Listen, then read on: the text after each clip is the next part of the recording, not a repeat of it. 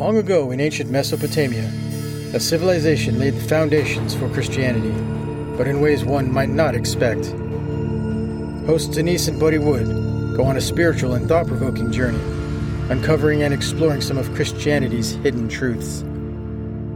Join us as we unveil and explore the mystery that is the remnants of Ur. Welcome to Remnants of Ur. My name is Denise Wood. And my name is Buddy Wood. And last episode we covered Matthew 5, verse 33 to chapter 6, verse 18. In those verses, Christ is telling his disciples to put away the ancient Mesopotamian practice of oath-making. He teaches against performing pious acts to be seen by men. And Jesus shows his disciples how to pray. And this is episode 23, entitled Sermon on the Mount, Part 4. In Matthew chapter 6, verses 19 through 21, Christ is teaching his disciples not to lay up treasures for themselves here on earth, where moth and rust will destroy and where thieves can break through and steal, but rather lay up for yourselves treasures in heaven, translated where God is, or in the spiritual realm, where they will be safe. For where your treasure is, there is where your heart will be also.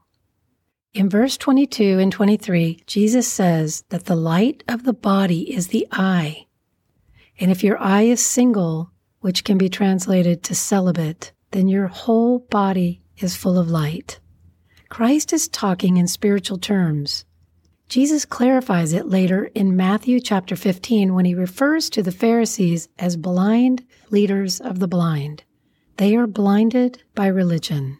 So Christ is referring to the opened spiritual eye that is able to see as he teaches his disciples. Christ says that if your eye is celibate, which means only focused on doing the will of God, then the body or soul is filled with light. However, if your spiritual eye is focused on things that you desire more than God, Christ says that this particular scenario creates the greatest darkness of all. You know, and this passage reminds me of just a couple of preachers that I used to really admire a lot. And, one of them, he was, you just thought he had a heart after God, and turned out he was sleeping with prostitutes. And he came on television and was full of repentance and tears and sorrows. And then a couple of weeks later, he was found with prostitutes again. I remember actually watching the episode after he was caught by World News. Gosh. This was World News. Yeah. And he was weeping, tears flowing down his cheeks. Yeah. And he was saying he was repentant and he was sorry. And he swore on the blood of Jesus that he was clean and that it was no longer a problem. Right.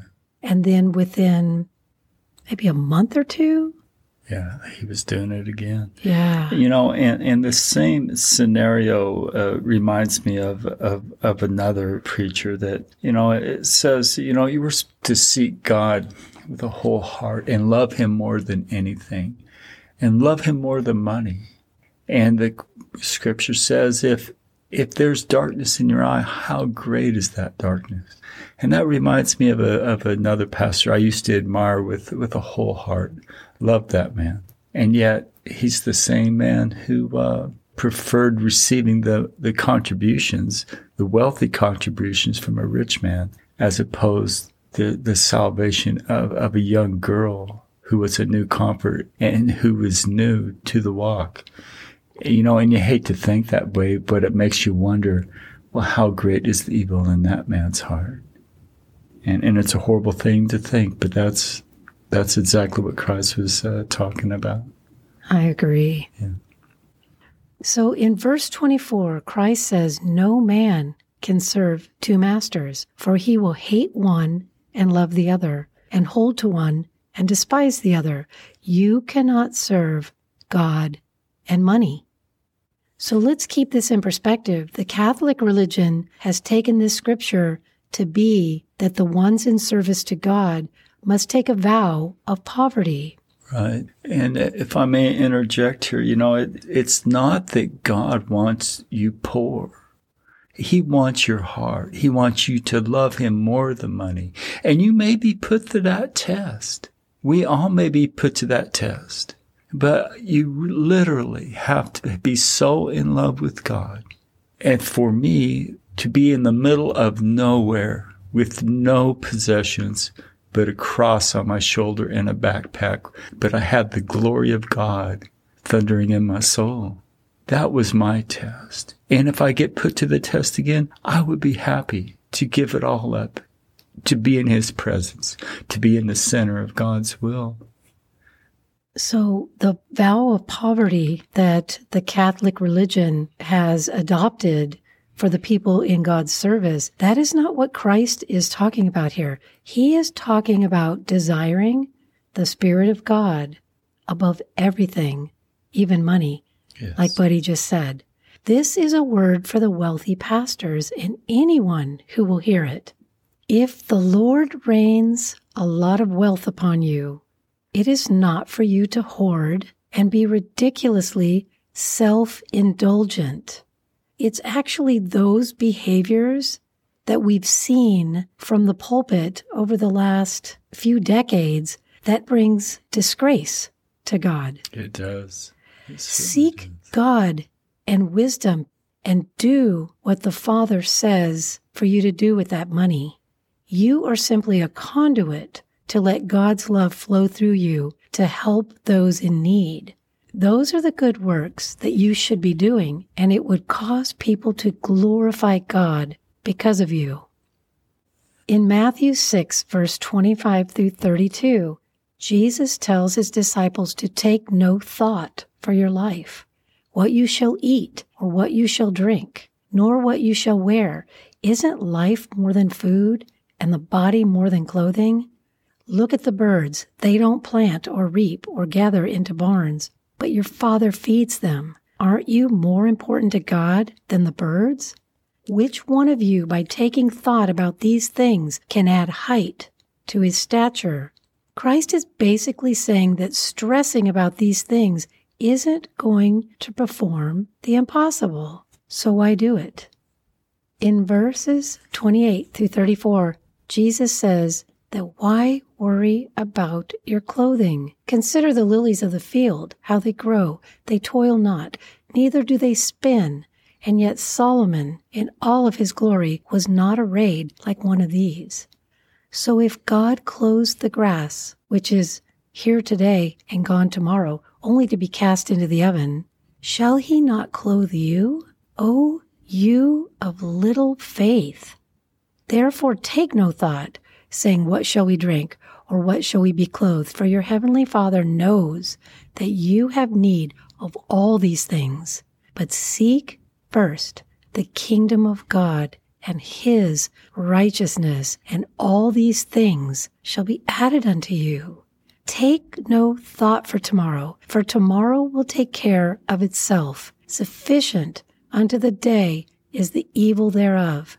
That last sentence can be interpreted as you will have your needs met sufficiently today, and to worry about tomorrow's needs invites evil. Don't do it. I'm going to turn the mic over to Buddy now because he has some experience with this when he carried the cross for 2 years. He was taken care of by the hand of God. And that's the deal about it, everybody. Wanted to say that, if God's called you to do something, he's going to provide your way. I would really like to hear when you took off from Phoenix with the cross, you only took $60 in your pocket and you took off. Right. And I didn't even have that. That $60 was, I used to go to a Bible study and they took up an offering for me and I wound up with $60 in my pocket. And I went with tons of supplies. I had my backpack loaded up with a little tiny backpack on top of it initially with all kinds of food and supplies and stuff for the journey. But I realized after the first day of carrying the cross that I didn't need all that extra weight. So I had my good friend Dorothy come out to check on me the first couple of days walking out of Phoenix. And I I gave her one of those backpacks because that cross was super heavy. Yeah, and so, I had just completed a 21-day fast, and I was still pretty weak from that fast. When you do a water fast only, you use a lot of your muscle. So there wasn't much muscle left. So I took off, and people were pulling over every day, all day long, offering me food and drink and money. And so I realized right away I didn't need all that extra weight. But that's the thing about it. I mean, if God's called you to do something, he's going to provide the way. You just have to step out in faith and let God do his thing. You do what you're supposed to do and he'll take care of you. That's what I learned. Everything from water in the middle of the desert. If y'all remember my story about the girl coming up, handing me the water and shaking like a leaf on a tree. Just every little thing from, walking into town and having no money and somebody just pull up and hand me money through the window and give me just enough money to get a hotel room and supper for the night. So it was always, God was providing for me, whether it be money when I walk into town or whether it be water in the middle of the desert. God is there and he can provide for you. If God's called you to do something, he'll do it. And I always swore that I would never beg for money, and I never did. And when the miracles quit happening, I said, well, I guess it's time for me to go back and get a job. And that's what I did. And I've been working for the last 30 years until God called us to do this. And now here we are living by faith again. But we know we're in the center of God's will, doing exactly what we're supposed to do. And life is good. When I was going through my time where I had started hearing the voice of God and he was leading me out of my situation, I was in that situation for 6 months. I did not work and I never went hungry. One day it came down to the wire. And Amanda at the time was 9 months old. And I didn't have money for diapers, but dish towels were great. And I was sitting on the floor holding her, and I'm like, Lord, I'm out of milk for her bottle. Can you please provide? And he spoke to me, there's a $1 bill behind the dresser. And I pulled the dresser back, and sure enough, there was a $1 bill, but it was ripped in two. So I taped it together, and I went down to the store and got her some milk for her bottle. And then the next day, I don't know what happened the next day, but the next day it wasn't an issue. Right.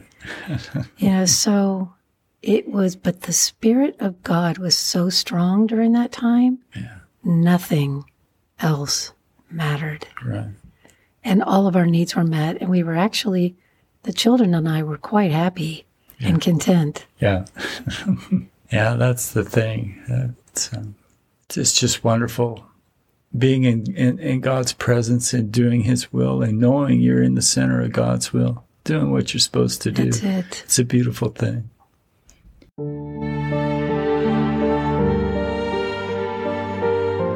That's all for this episode. Thanks for joining us.